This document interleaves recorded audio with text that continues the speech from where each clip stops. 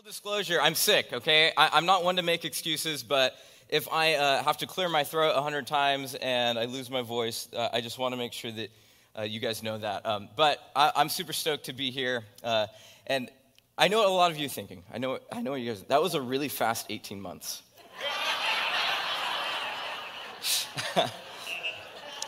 But no, actually, Pastor Rob is at the TP USA Winter Gala, and so Gala.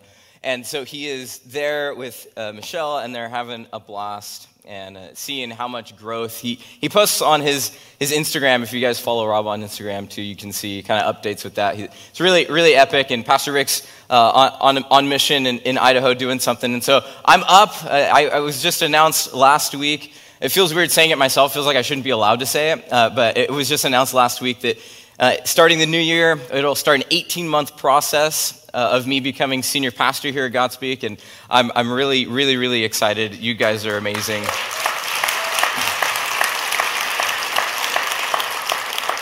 And I was thinking about it last night because I taught last night too, and genuinely I was bummed because I felt like it wasn't as good as Rob could have done.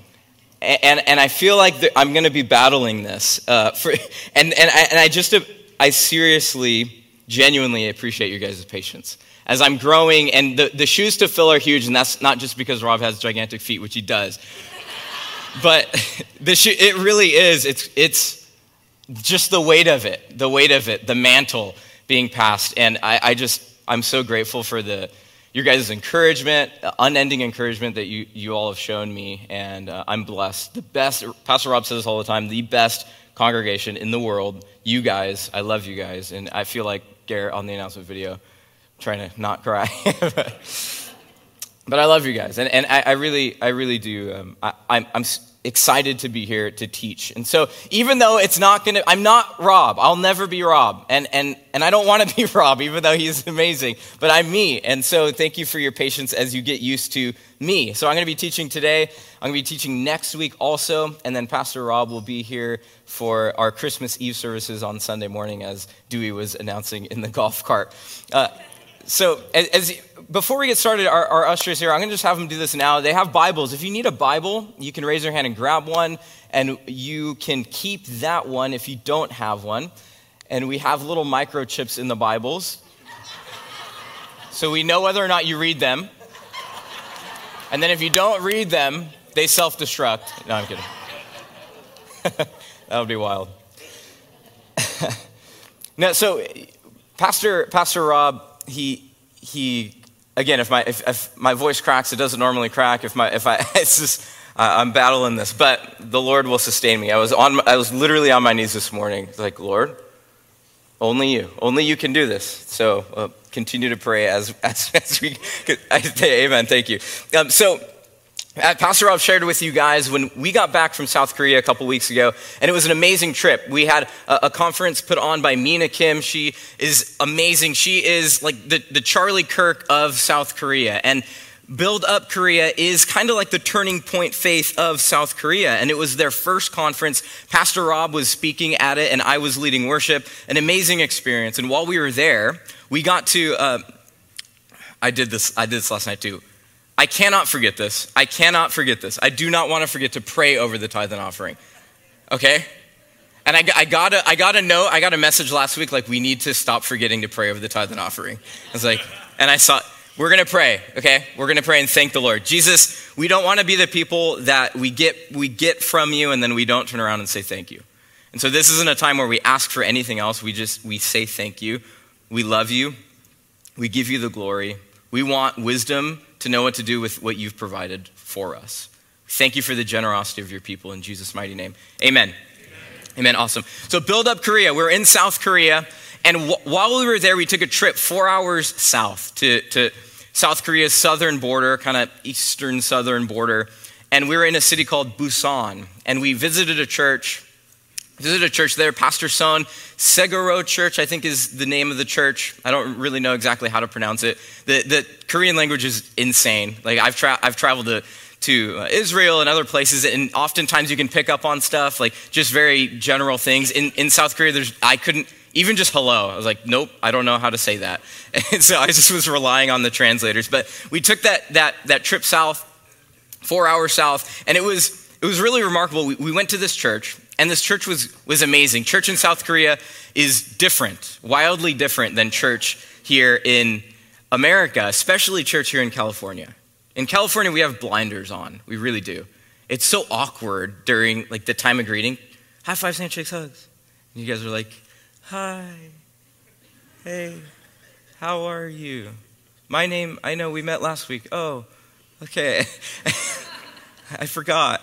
And we come in and we go out. We got our blinders on. Here at this church in South Korea, it was an all-day adventure.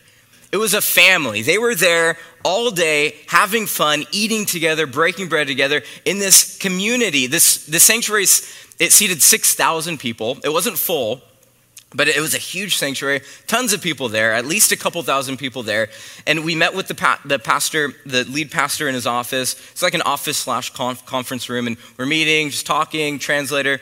He taught a sermon, about 2-hour-long sermon, epic, awesome sermon. And at the end of the sermon, what he did is he asked if there's anybody that gave their life to Jesus today, or a new believer, or this is their first time in church in a long time, their first time here, stand up. And there was about 25, 30 people stood up. And then they played this really cool music, and all the little kids ran bouquets of flowers to all of the new people. It was really sweet, really an awesome, sweet time. And then they ushered them away, like they took them away somewhere. I was like, oh no, what's happening? And so after the sermon, Pastor Son's sermon, we had lunch. They fed everybody. Everybody that was there, they fed them. The food, it wasn't the best food, but there was a lot of it.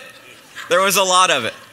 And it was so cool. It was like just like the grandmas and the moms, like it was just, they had this huge kitchen and a blessed time of just breaking bread and fellowship together. And we ate, I refused some things, I ate some things.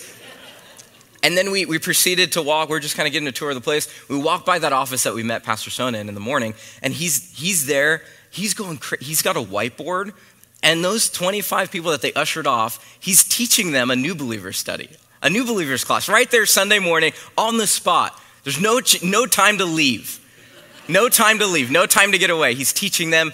He's going through church history. What does it mean to be a Christian, the Trinity? And I'm just, that's crazy. After I preach 45 minutes, I was like, it's nap time.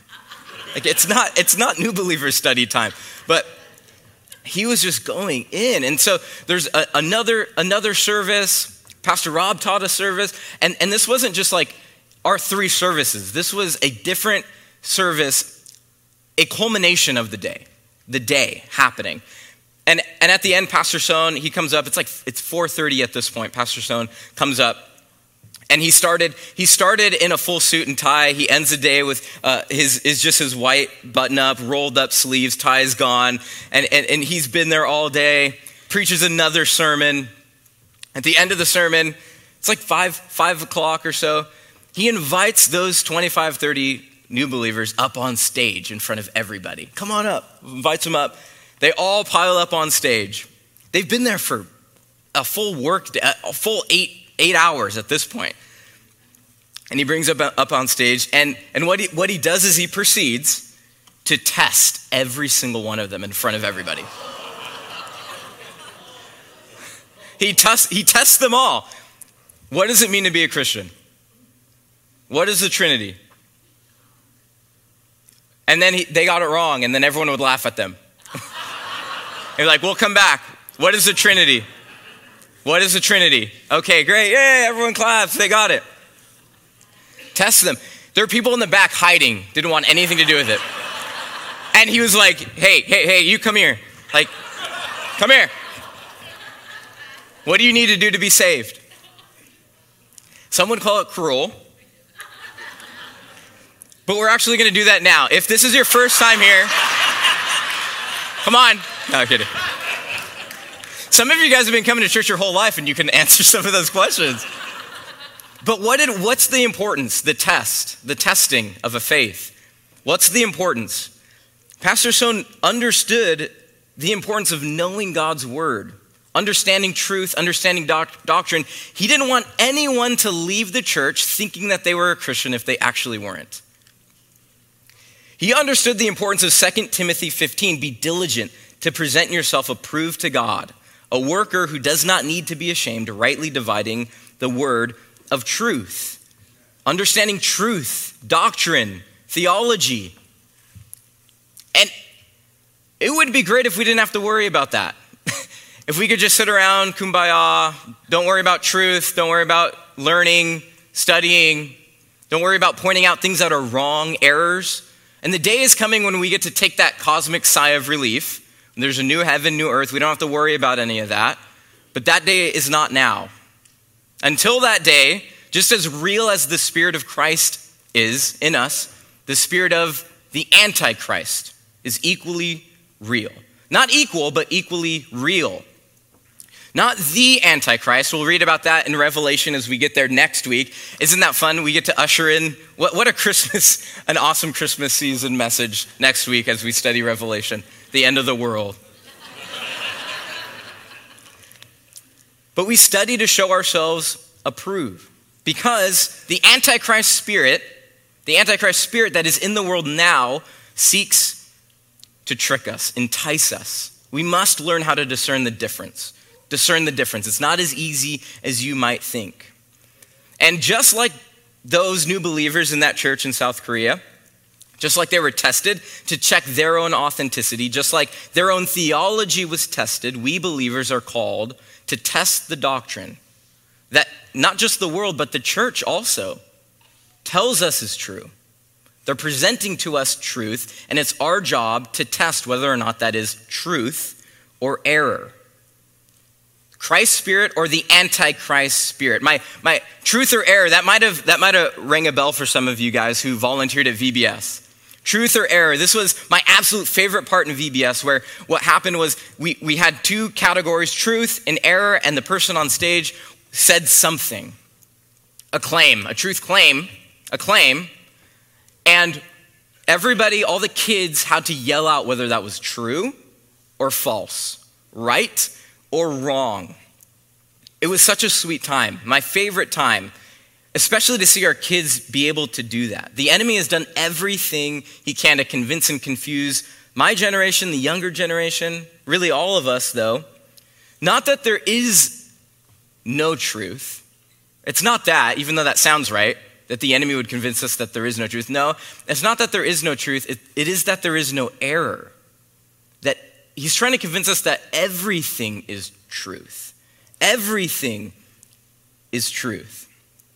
And if everything is true, then nothing is true. There is error, and God forbid that you call that error out. Oh my goodness. Oh my goodness.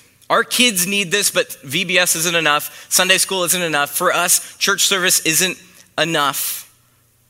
Our kids need doctrine. I've heard people say, you crazy Christians, you have to stop indoctrinating your children.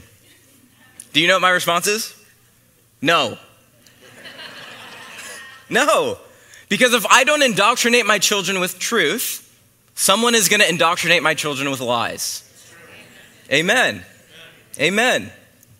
I will teach my kids what is true, what is truth, and what is error, and how to discern the difference between both of those things. As we look at our study, the spirit of truth and the spirit of error in 1 John chapter 4. You guys can open your Bibles and stand up for the reading of the word. If you don't have a Bible, our ushers already gave you one. So you do have a Bible. We stand for the word of God, sit for the word of the preacher. The first we honor, the second we tolerate. That's what Pastor Rob says. 1 John chapter 4. I have it up on the screen if you guys need it there. Beloved, do not believe every spirit, but test the spirits whether they are of God, because many false prophets have gone out into the world. By this you know the Spirit of God. Every spirit that confesses that Jesus Christ has come in the flesh is of God. And every spirit that does not confess that Jesus Christ has come in the flesh is not of God. And this is the spirit of the Antichrist, which you have heard was coming and is now already in the world. You are of God, little children, and have overcome them, because he who is in you is greater than he who is in the world. They are of the world, therefore they speak as of the world, and the world hears them. We are of God. He who knows God hears us. He who is not of God does not hear us. By this we know the spirit of truth and the spirit of error. Let's pray. Jesus, we thank you for your word. Lord, we thank you that you've given us your word, the ability to discern what is right and what is wrong. Lord, we pray that you would make it clear to us, that we'd be able to retain the information, Lord, that we would be able to be efficient, effective soldiers for you. In Jesus' mighty name, amen. Amen. Take a seat. Relax. Relax. So we're reaching the end of our year here, and as we reach the end of our year, our calendar year, we reach the end of our anchored reading. And as our anchored reading culminates in Revelation, as I talked about before, next week we'll be in Revelation, the first half of Revelation. I'll be picking through next week to see what to preach for you guys, with you guys. And we have at the end of the New Testament, as the New Testament culminates, just before the last book, a warning of things to come, the book of Revelation, the New Testament ends by saying 5 times in the opening verses of 2 John, so we have 1 John, 2 John, 3 John, Jude, Revelation. The New Testament ends by saying 5 times in the opening verses of 2 John and 5 times in the opening verses of 3 John, a warning. Continue to be faithful in the truth is the theme. Truth. I'm not going to read these verses, but we see here highlighted how important truth. 5 times, 2 John, in the opening first few verses of 3 John, truth. And immediately following the 3 books, 1 John, 2 John, 3 John, we have Jude, and the overarching theme of Jude is truth. Contend for the truth. John 8:32 says that the truth will set you free. The enemy doesn't want you free as we approach Revelation, both in this year, in our anchored reading, and in time, in this chronological time period that we have on earth. The enemy wants as many people enslaved as possible as we enter that time. And we live now in a time where it's considered moral and virtuous to accept and affirm what individuals in society as a whole feel and deem as good or truthful. And acceptance is our culture's currency. And in order to accept everything, you have to ignore the truth. Blind acceptance is even conflated sometimes and misunderstood as love. But we know that love is truth. Love tests before it accepts. Testing before acceptance is love in action. And we have here in our passage in 1 John chapter 4, the playbook, the principles given to us by God to test what is true, to know what it is that we ought to accept and what it is that we ought to reject. And at the time that John was writing this, there were 2 specific widespread heresies. One of them kind of fits under the other. One of them is kind of a tenet of the other. We're going to get a little nerdy here. We're going to say some words that I don't know how to pronounce. And they were gaining headway in the church in the heresies of Gnosticism and Docetism. Gnosticism and Docetism. Gnosticism was a prominent heretical movement of the 2nd century Christian church, partly of pre-Christian origin. Gnostic doctrine taught that the world was created and ruled by a lesser divinity, and that Christ was an emissary of the remote supreme divine being, and that salvation was attained only through esoteric knowledge, or gnosis, Gnosticism, gnosis, knowledge. And then Docetism kind of fits under that, the Greek word of dokein, to seem. It became more fully developed as an important doctrinal position of Gnosticism. And this Docetism was a false doctrine that taught that Jesus did not actually suffer and die. But it just seemed like he did. Seem. But rather, he only appeared to do so. The belief that Jesus was not actually fully human and only just a celestial substance that only pretended to be human. only pretended to be human. What is this an attack on? What is this an attack on? The incarnation. What we are celebrating here in this season. Jesus coming in the flesh. The incarnation. What we celebrate during Christmas. And while the false doctrines of Gnosticism and Docetism, they're not widespread now overtly, we have many ideologies, religions, and doctrines, belief systems. These philosophies today, and they set themselves up. They set themselves up against the truth of who Christ actually is. The truth of his birth, the truth of his life, his actual physical life, and the truth of his actual physical resurrection. The saving hope found through his sacrifice on the cross, his actual physical sacrifice on the cross. That picture of pure, beautiful love, the act of God desiring and committing to creating us in his image. Let us make man in our image. And now fallen in rebellion, we're living out the antithesis of that. Antithesis. This great act of apostasy or pulling away from truth is on display everywhere, all over the place. Let us make Christ in our own image is what we end up getting in our culture today. And without the tether of truth, of Christ's word to secure us to sound doctrine, we will fashion a Jesus in our own image. One that bends and sways to every belief that we in our flesh feel is true. And that's why it's so important that we understand that it's not our feelings that guide us to truth. It's not what the culture says that guides us to truth. It's what God's word says that guides us to truth. And that's why John says in verse 1, beloved, I love you. I love you. That's why I'm telling you this. Don't believe everything you hear. Do not believe every spirit. Believe. To think to be true. To be persuaded of. To credit. Place confidence in. Ephesians 4:14 through 15 says that we should no longer be children tossed to and fro and carried about with every wind of doctrine by the trickery of men, in the cunning craftiness of deceitful plotting, but speaking the truth in love may grow up in all things into him who is the head, Christ. A little caveat, I'm preaching a sermon on truth, but I'm going to tell you a quick little story about me lying to my 2-year-old. Okay? This is a tactic. Yeah. No, I'm not. I know that you're going to accuse me of this, so I'm just putting it out there first. So my youngest son, Abel, he's 2. He just turned 2, December 6th or something. And I have 5 of them, okay? It's hard to remember. Yeah, December 6th. Yeah, December 6th. So he's 2, and I can literally convince him of anything.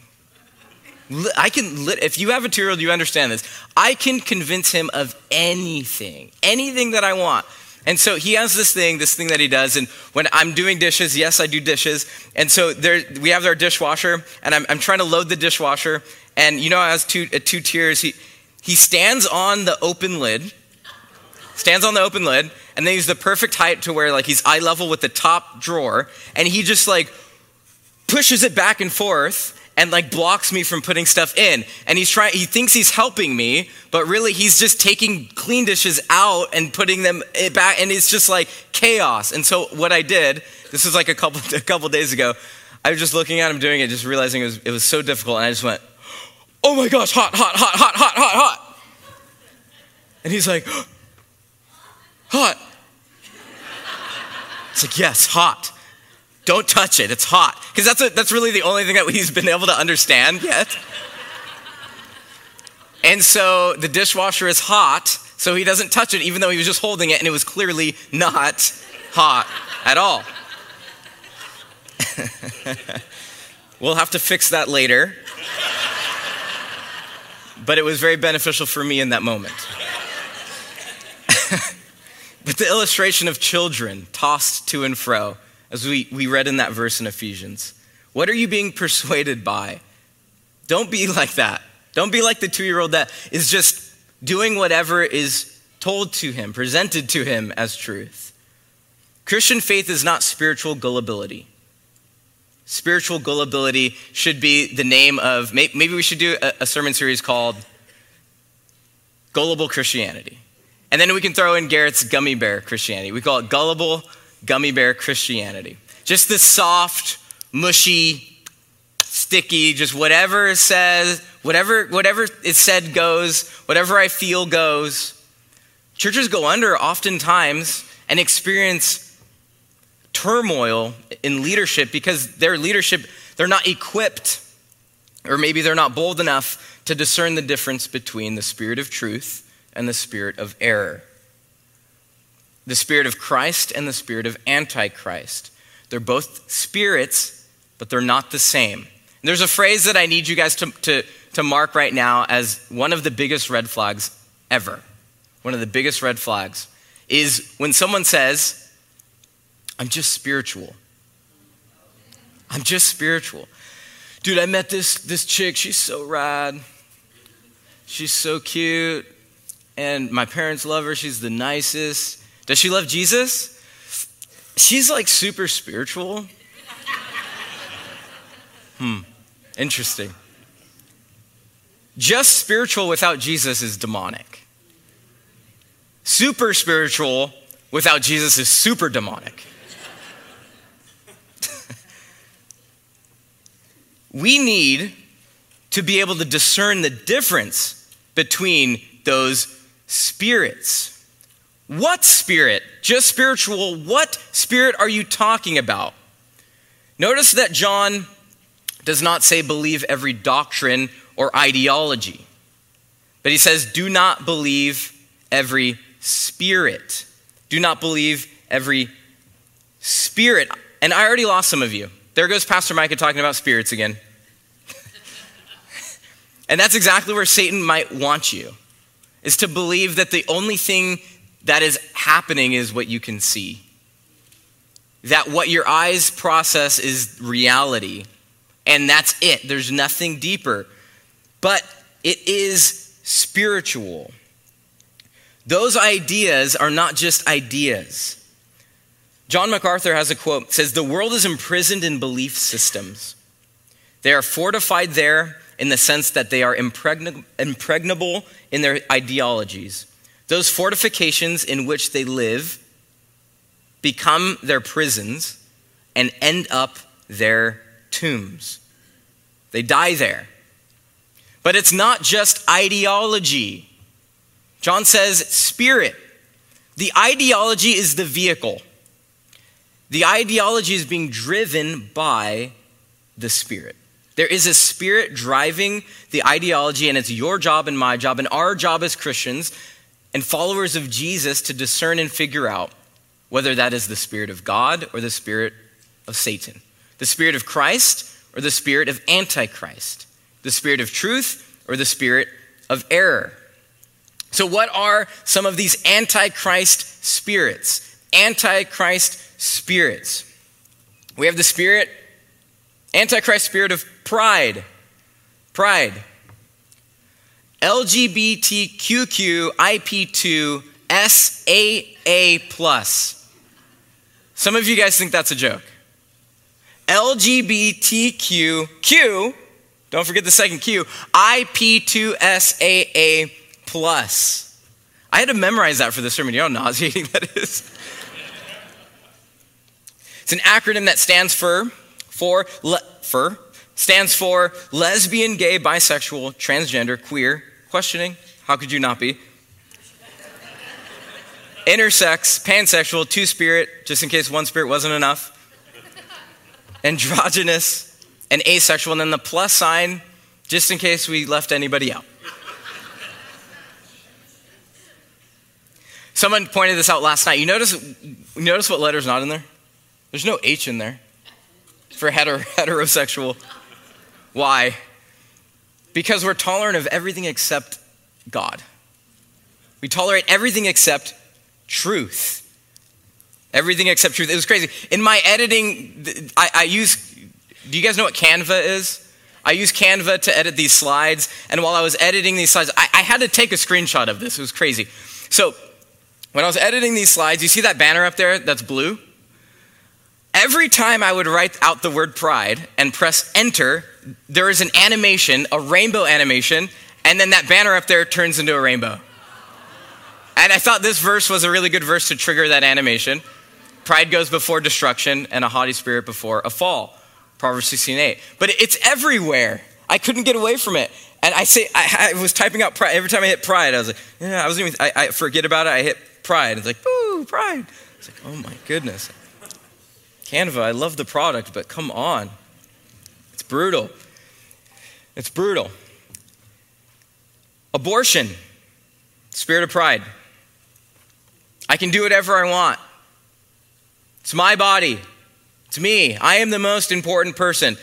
You guys saw that Cosmo article upholding satanic abortion. It's like, hey, if you want to take a satanic ceremonial abortion, this is how you do it, just in case you want to know. It's crazy. It's crazy. Antichrist spirit. The spirit of lust is another antichrist spirit. It leaves us with our devastating divorce rate, our broken marriages, our addictions, hypersexualized culture. And if you guys are wondering why, sometimes it might sound like I want to say something, our addictions, specific addictions when I'm talking about lust, I choose not to, because I know when little ears hear things that they're not supposed to hear, and then they figure something out that they weren't supposed to hear. So I try to be really specific, and I avoid words, not because I don't think that you know what I'm talking about. I don't want to be specific, but because I don't want to awaken something in someone that they've never heard that before. Does that make sense? Amen. Lust, our hypersensualized culture. Little kids addicted to things that would blow your mind. And adults, full-grown adults addicted to things that are even worse, unimaginable. The ideology of lust the ideology of physical attraction is driven by the spirit of lust, the antichrist spirit. It's not just physical attraction. It's not just an affair. It's the spirit of lust, a spirit of error and error. The spirit of lust parades itself disguised in the world's ideology of love. It's just self-love. We just fell out of love. That's not how love works. You can't just fall out of love. That's not how it works. You fall out of lust. Don't let the spirit of lust trick you into thinking that you love someone. If you're struggling with lust, just admit it. But don't call it love. God is love. Don't insult what God is and what God did for you on the cross by conflating it with the spirit of lust, the spirit of error. The Antichrist spirit of hate, anti-Semitism, racism, real, actual racism. You guys saw these lovely ladies? The president of University of Pennsylvania, she resigned yesterday, actually.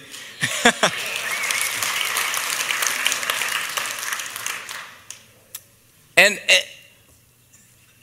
they struggled to say whether or not calling for the genocide of Jews was considered a breach of their code of conduct.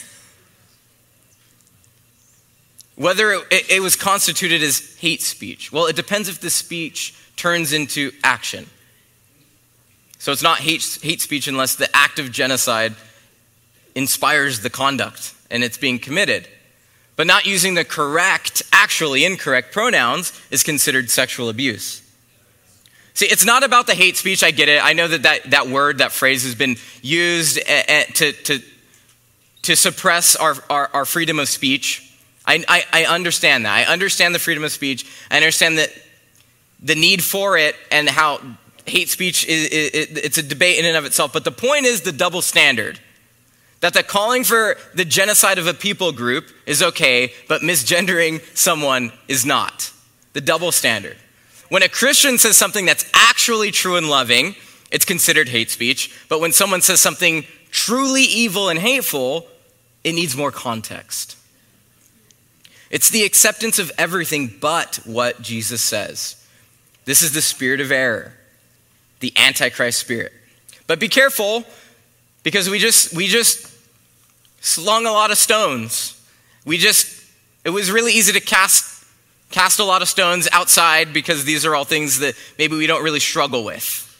And you might be thinking, well, I don't really struggle with that. I'm faithful to my wife. I don't struggle with my sexuality at all, and I'm not hateful, and so we're good, right? Well, the Antichrist spirit of pride, the same spirit can be driving two different vehicles, two different ideologies, one that you struggle with and one that you might not struggle with. The same spirit of pride that influences the person struggling with their sexuality and inspiring them to be proud about who they are and think of themselves more than they ought to is the same spirit of pride influencing you to refuse to admit that you're wrong. Proverbs 16:18, as we saw before, pride goes before destruction and a haughty spirit before a fall. Haughty. Exaltation. Do you exalt yourself higher than you ought to? The spirit of pride. The Antichrist spirit of lust. The same spirit of lust that influences the man or the woman to commit adultery. Maybe you don't struggle with that. Is the same spirit of lust that influences you to look a little bit longer than you know you should at an Instagram post. Stepped in it. What does your Instagram Explore page look like? What does your TikTok For You page look like? If you don't know what I'm talking about, thank God. Literally, thank God. But this is some of that crossover. We were talking about the person speaking reaches about 15 years older and 15 years younger. And so this one's really, it's that 15 to 30, what we're talking about. Well, really like 10 to 30. What is your Instagram and TikTok? They do a really good job of knowing exactly what your flesh wants to see. Especially TikTok, that For You page, man. That'll get you. You looked at that for 0.76 seconds longer than you looked at the other thing. And so I'm going to give you more of that. And then you looked at it and you're like, I can't get away from it. I'm going to teach you guys something cool. On Instagram, your Instagram Explorer page. Do you guys know what I'm talking about? Instagram Explorer? Some of you do, some of you don't. Some of you do. If you do, this is for you. Instagram, there's a trick. Your Explore page. If you hold down the picture, one of them, it gets bigger, so you're like, it's bigger. But then there's an option, and you can press not interested.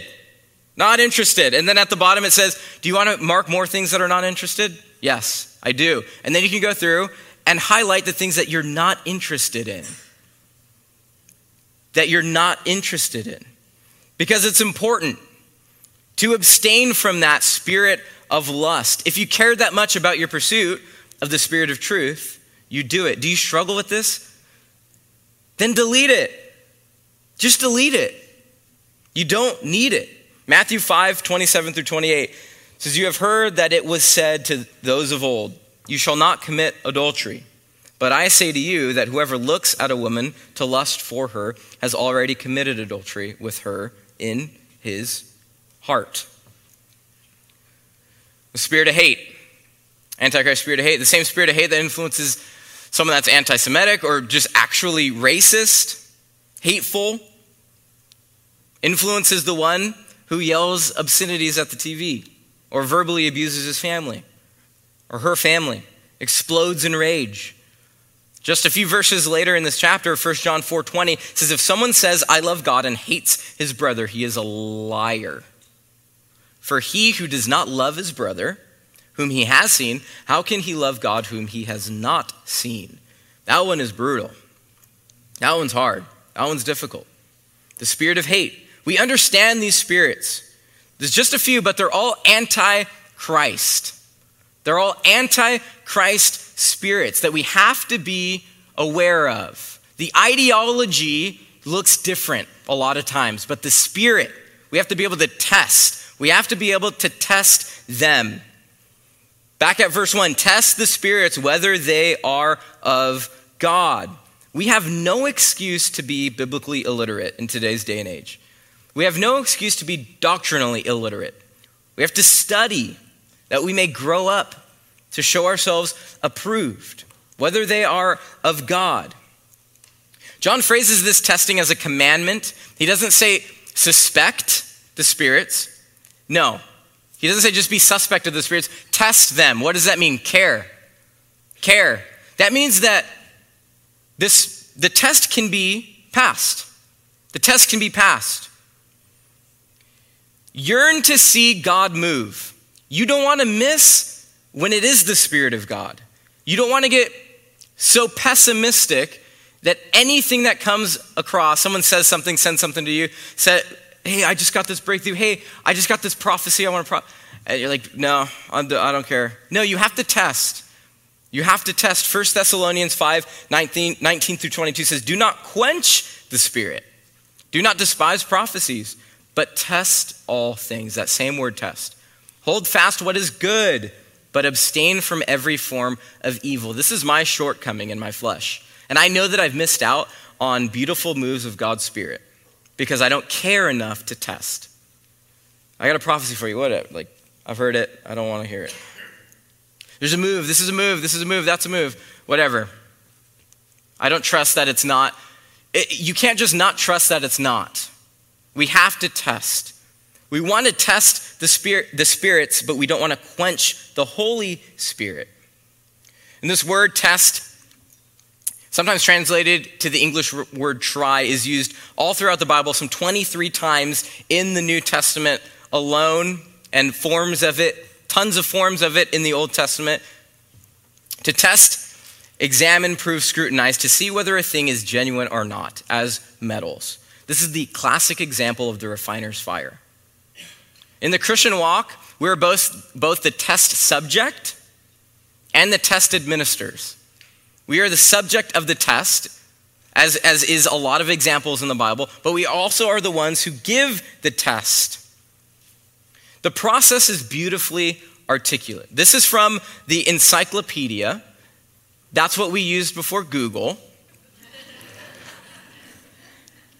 Do you remember when all you had, it's like you had your parents and the encyclopedia and like some people you knew, and then if you couldn't get the answer in any of those things, you're just like, well, I guess I just won't know. I guess I just don't have that information yet at this point in my life. I haven't unlocked that part. But so this is from the actual encyclopedia. The principle of assaying gold and silver. And assaying is that the chemical process used to determine the proportions of precious metals in a substance. It's very simple theoretically, but in practice, great experience is necessary to ensure accuracy. And there is no branch of business which demands more personal and undivided attention. The result is liable to the influence of so many contingencies that no assayer who regards his reputation will delegate the principal process to one not equally skilled with himself. Besides the result ascertainable by weight, there are allowances and compensations to be made which are known only to an experienced assayer. And if these were disregarded, as might be the case with a mere novice, the report would be wide from the truth. And with the same amount of care and diligence, the same amount we are to use when testing the spirits. We are to be that experienced person, that experienced tester, the one who knows. Why do we have to be so diligent? Because Satan is cunning. He's crafty. He gets as close to the real, authentic thing as possible in hopes that he can pass our test. And why would he make it easy? He doesn't. He really doesn't make it easy at all. He's hoping that our tests fail. 2 Corinthians 11, 13 through 15 says, "For such are false apostles, deceitful workers, transforming themselves into apostles of Christ. And no wonder, for Satan himself transforms himself into an angel of light. Therefore, it is no great thing if his ministers also transform themselves into ministers of righteousness, whose end will be according to their works." You can call yourself a minister of righteousness. You can call yourself an apostle, a worker of the Lord, but in the end, you will be judged according to your works, and God sees it all. Just because someone says they're a prophet on Instagram, just because you found a clip of something that sounds true, doesn't mean that it is true. Satan has been wrapping death and destruction in shiny, seductive packages since the beginning of time. Charles Spurgeon has this awesome quote, I never get over the beard. Beware, error often rides to its deadly work on the back of truth. On the back of truth. Error tries to be as close to the truth as possible so that it can pass the test. We have everything that we need in the Word of God to be able to test and know what is truth and what is error. And just as the analogy, the illustration of the testing of metals, the metrics by which we test are here found in his Word. We see John address what the test is at the beginning and at the end of the passage. In verse 2 and 3, he makes it pretty straightforward. Verse 2 and 3 makes it pretty straightforward. By this you know the Spirit of God. Every spirit that confesses that Jesus Christ has come in the flesh is of God, and every spirit that does not confess that Jesus Christ has come in the flesh is not of God. Remember Gnosticism, Docetism. Remember those things, that he didn't actually come in flesh, denying the incarnation of Jesus. This is C.S. Lewis's trilemma. Jesus is either a liar, he either lied, in which case he can't be a good prophet for those claiming he's just a good prophet. He wasn't actually God in the flesh. He's either a liar, in which he can't be worshiped, can't be respected, or he's a lunatic. He truly believed that he was God, even though he wasn't, which means he can't be a good prophet, or he's Lord. That's the trilemma. In the first part of our test, if a spirit or an ideology is of God, is easy, does it reject Jesus Christ, God in the flesh? If it does, it's an antichrist spirit. If it's antichrist, it's antichrist. We use this test on people. This is why John's talking about false prophets. You need the boldness to be able to ask people what they believe, what they actually believe. Not that Jesus existed, not that you think he's cool, not that you read the Bible, not that you pray to God, not that you're super spiritual. Is Jesus God in the flesh, and do you confess him as Lord? You'd be shocked at how many times I've had that conversation with people. And I think that we're on the same talking field, and we're able to communicate in this way. And then I'm like, wait. Do you actually confess Jesus as Lord and Savior of your life? Like, well, not really. Dude, well, I can't help you with this problem if we don't first address this one. This is the test we use on false prophets, on people. And 1 John 4:5, we see the second part of our test. The first part of our test simply, does the Spirit accept or reject Jesus Christ? Simply. We see the second part of our test in verse 5.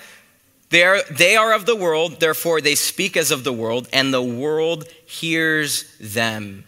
The world accepts them, accepts the ideology, accepts the ideas. If it walks like the world and talks like the world and smells like the world, it must be the world. John 15:18 through 20 says, if the world hates you, you know that it hated me before it hated you. If you are of the world would love its own. Yet because you are not of the world, because you are not of the world, but I chose you out of the world, therefore the world hates you. Remember the word that I said to you, a servant is not greater than his master. If they persecuted me, they will also persecute you. If they kept my word, they will keep yours also. I'm just so persecuted. Everyone hates me. The world hates me. Good. You're passing the test. You're passing the test. The temptation is to be accepted. Remember, we said that acceptance is the world's currency, and it's easy to fall into that trap. Don't be shocked when your sound doctrine and your ideologies rooted in truth are rejected by the world. Jesus has to expect that. So part 2 of our test is whether or not the Spirit is accepted or rejected by the world. Accepted or rejected by the world. 1 John 4:6 highlights the third part of our test, third and final part of our test in this portion of Scripture. We are of God. He who knows God hears us. He who is not of God does not hear us. By this we know the spirit of truth and the spirit of error. Who is us? Not me. Us, Apostle John, the apostles, the authorities that wrote the New Testament, the scriptures, God's word, sound doctrine. The spirit of error resists, rejects, and is ultimately revealed by and with God's word. 2 Timothy 3:16 says, all scripture is given by inspiration of God and is profitable for doctrine, for reproof, for correction, for instruction in righteousness, that the man of God may be complete, thoroughly equipped for every good work. God's word is the most definitive, articulate part of this test. It's why we see an attack on God's word all throughout our culture. The removal of God's word. The removal of it from our culture. If you're not in your Bible daily and pursuing the truth of his word, you might be swayed. You don't have that knowledge, his word, to hold it up against. So part 3 of our test is the Spirit accepted or rejected by the word. First one, does it confess Jesus Christ? Accept or reject Jesus Christ. Part 2, accepted or rejected by the world. Part 3, accepted or rejected by God's word. And he holds his word above his name. Psalm 138:2, I will worship toward your holy temple and praise your name for your loving kindness and your truth, for you have magnified your word above all your name. Is it rejected or accepted by his word? That's our 3-part test. If the ideology that you're coming up against, if someone tries to explain something to you and it starts confusing you, think to yourself, does this person in this ideology accept or reject Jesus Christ? Okay, they accept and confess Jesus Christ as Lord. Is that ideology accepted or rejected by the world? The world and their ideologies kind of line up with this. Red flag. Is that spirit accepted or rejected by God's word? You know what? There's a scripture that actually aligns with that. Good. Oh no, that doesn't align with it. Those are our tests, our 3-part tests. And we culminate this in verse 4 as John kind of writes this circularly in this section. He gives us a commandment. He tells us how to test it. And then he culminates in the middle in verse 4, gives us more tests, and then closes. But in verse 4, it says, you are of God, little children, and have overcome them, conquered them. Because he who is in you is greater than he who is in the world. The Spirit, God's Spirit, the Christ's Spirit in you is greater than that Antichrist spirit that is in the world. And you might be in a place right now where you're realizing this. You're holding up the ideologies of your life, the ideologies of your family, the ideologies that are tempting you. You're holding them up against these tests, against God's word, and you're going, it doesn't line up. It doesn't line up. And you feel like there's no possible way to get out of this ideology. There's no possible way to experience freedom from. I'm not powerful enough. You aren't in your own flesh. You are not powerful enough in your own flesh. But you've either forgotten the power that Christ has given you through his Spirit, or you haven't actually received it yet. You need to come to that place of understanding that if you have the Holy Spirit in you, that Holy Spirit, the person of the Holy Spirit dwelling inside of you has power over the spirit of error, power over the spirit of the Antichrist. It says in James 5, verse 16, confess your trespasses to one another and pray for one another that you may be healed. The effective, fervent prayers of a righteous man avails much. This is way more than just a Sunday morning thing, guys. This is way more than just hear it and then they're like, oh, that was cool. And then you just go home and you just go about consuming the ideologies, consuming and being swayed by the spirits of this world, the Antichrist spirits. It's more than that. It's more than just Sunday school. It's more than just VBS. This is a daily thing. This is a wake up in the morning, read your Bible, Figure out what you're about to do today is in truth or in error. Bringing all of the thoughts that you have captive to a mind of Jesus. Bring it all into captivity. A true move of the Spirit of God will confess Jesus as Lord. It will be rejected by the world, and it will be accepted and upheld by his word. If you confess Jesus, the world will reject you. The world will reject you, but his word declares that he will uphold you. Amen? Amen. Amen. Let's pray. Jesus, we thank you. Lord, we thank you for your word. Lord, we thank you that you've given us your Spirit. Lord, that we don't have to wonder whether or not we have power over this, Lord. We know we do because your power works through us and in us. Lord, as we worship you, God, we lay it all at your feet. We ask that you would highlight for us these areas of our lives that need to be cleansed, these doctrines that need to be shattered, these false doctrines, these false prophets that we're listening to that are not of you. God, would you convict our hearts and show us, illuminate it ultimately through and by your word. In Jesus' mighty name. Amen. Amen.